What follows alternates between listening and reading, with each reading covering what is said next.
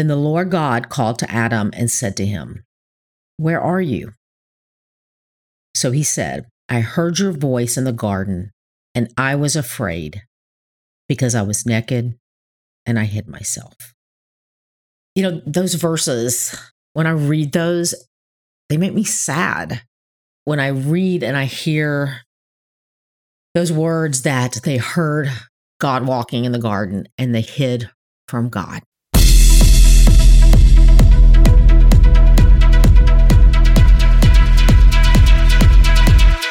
Hi, friend. I'm Susan Beth, and you are listening to the She Is podcast, where we talk about living life intentionally and about trusting that the desires you have deep within you are there for a reason. I believe that the Creator of the universe put those desires within you and that they are pathways to your purpose. My desire is that this would be a space that encourages you to lean in and to hear the whispers of the divine, and that you would be reminded of things that I honestly believe you already know. That you, my friend, are here for a reason. So if you're here for more conversations in that kind of space, welcome. Let's go.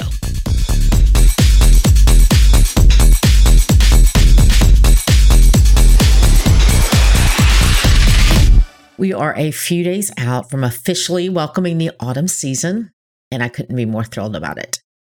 I do my best to personally follow along with the weeks in the seasonal journal, but I have to admit that even though the official day doesn't start till this Saturday, that I've been kind of diving in and taking in some of the words and the art in the autumn journal this week, just because I'm so ready to jump in. And I know many of you feel the same way, and you already have your journal or it's on the way.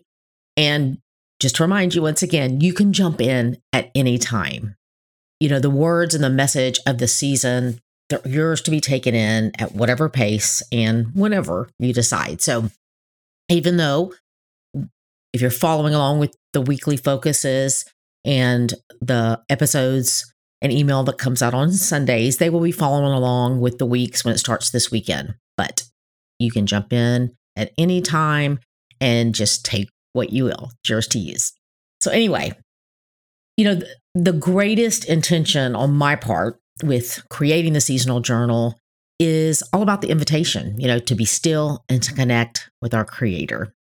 And I shared more about that in greater depth in the previous episode. So if you haven't had a chance to listen to that one yet, I hope you will at some point take some time to go back and listen to that. But a day or so after I recorded that episode, this idea of invitation, of connection and spending time with God, it was obviously still in my heart and mind. And I had this thought. And what I wrote down was the first attack or move of the enemy ultimately about causing separation between us and God? Now, I'm not overlooking when we think back about this account of Adam and Eve in the garden and eating of the fruit. I want to be clear, I'm not overlooking the sin and the choice of eating the fruit that led their eyes to being opened and recognizing good and evil. But the point that I'm wanting to focus on, because what my mind went to that day was Adam and Eve's reaction and response after that choice of eating the fruit. So I want to read Genesis 3, verse 6 through 10, and I'm reading this out of the New King James Version. But it says, "So when the woman saw that the tree was good for food, that it was pleasant to the eyes, and a tree desirable to make one wise, she took of its fruit and ate. She also gave it to her husband, and he ate. Then the eyes of both of them were opened, and they knew that they were naked, and they sewed fig leaves together and made themselves coverings." And verse 8 says, "And they heard the sound of the Lord God walking in the garden in the cool of the day, and Adam and his wife hid themselves from the presence of the Lord among the trees of the garden. Then the Lord God called to Adam and said to him, 'Where are you?' So he said, 'I heard your voice in the garden, and I was afraid because I was naked and I hid myself.'" Those verses, when I read those, they make me sad. When I read and I hear those words that they heard God walking in the garden and they hid from God. And it makes me sad too, because I can see how we can still do that today in our own lives. The enemy of our souls, he's always looking to kill and to steal and destroy. Scripture tells us that that's his job. That's his mission. The enemy, evil, to kill, steal, and destroy. And that plays out in many different ways in each of our lives. Sometimes we might think that that's some big dramatic thing, but it is dramatic no matter how it plays out. But I'm saying sometimes we miss it, and we're only aware of that if it looks like some big, huge sin, drawing us in. But the accuser plays on our weaknesses, and he's relentless with distractions to keep us from living the life that we were created for. So it doesn't always look like this big evil scheme. A lot of times it's just these little invitations that are drawing us away from the plans and the purposes that God has for us. And this ploy and plan of evil, it's no different in our lives than that we just read about in the book of Genesis. The plan is ultimately to clothe us with shame and to separate us from God.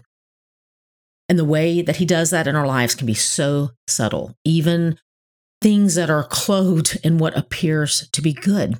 Eve, when she was having that conversation with the enemy and the serpent, it was all veiled in, this is good, this is better for you, which is why our looking to God has to be above and over any voice that we are entertaining in our life. So I mentioned, what makes me sad about those verses, but here is something that is such a beautiful picture of the goodness and the love of our God. Adam and Eve's choice and their sin caused them to hide in shame. But if you'll notice in those verses that I just read, God still pursued relationship with them. He came looking for them. He called out to them, asking where they were and why they were hiding. So yes, we can clearly see that, from that scriptural account, that there are consequences to our sin. But our God's heart is always still for relationship and restoration with his people. It's his heart for you still today. And, it's been his heart from the start that he created you and I to be his family, to be in relationship and to co-labor with him in the earth. And he longs to spend time with you and to speak with you. And he wants to do that in times that we set apart away from distractions, and getting still. But he also wants to do that in and out of the moments of our day, the mundane moments, the moments that we feel like don't matter and that nobody notices. It's those moments that we don't have to be locked away in the prayer closet. We can make that prayer closet in our heart any time of any day. We can grab those moments and communicate with our Creator. Maybe that invitation of getting still and connecting with your Creator feels intimidating and not inviting. Maybe shame is telling you a story about God that just simply isn't true. And if that's you, and it can be all of us at times, I just want to extend this invitation once again to you to be still, to get still and just allow the Spirit of God to speak into your spirit as only he can, and remind you that you are loved and he is for you. You're so loved, friend, forever and always. And I pray that you receive that in your spirit today and that you will walk in the confidence of that perfect love. I love you guys so much. And don't forget that you can find ordering information for the Autumn Journal in the show notes, as well as other information that you might be needing. So I hope you have a great weekend, and we'll talk soon. Hey, you. Thanks for listening. And if you would like to connect more, head over to SusanBeth.com and sign up, and you will be one of the first to find out about anything new. Plus, there's a special free download available just to say thanks. If something in this episode did speak to you, would you do me a favor and share it with a friend that you think it might resonate with as well? And until next time, keep showing up in the world just as God purposed you to do, because you being you is exactly what we all need.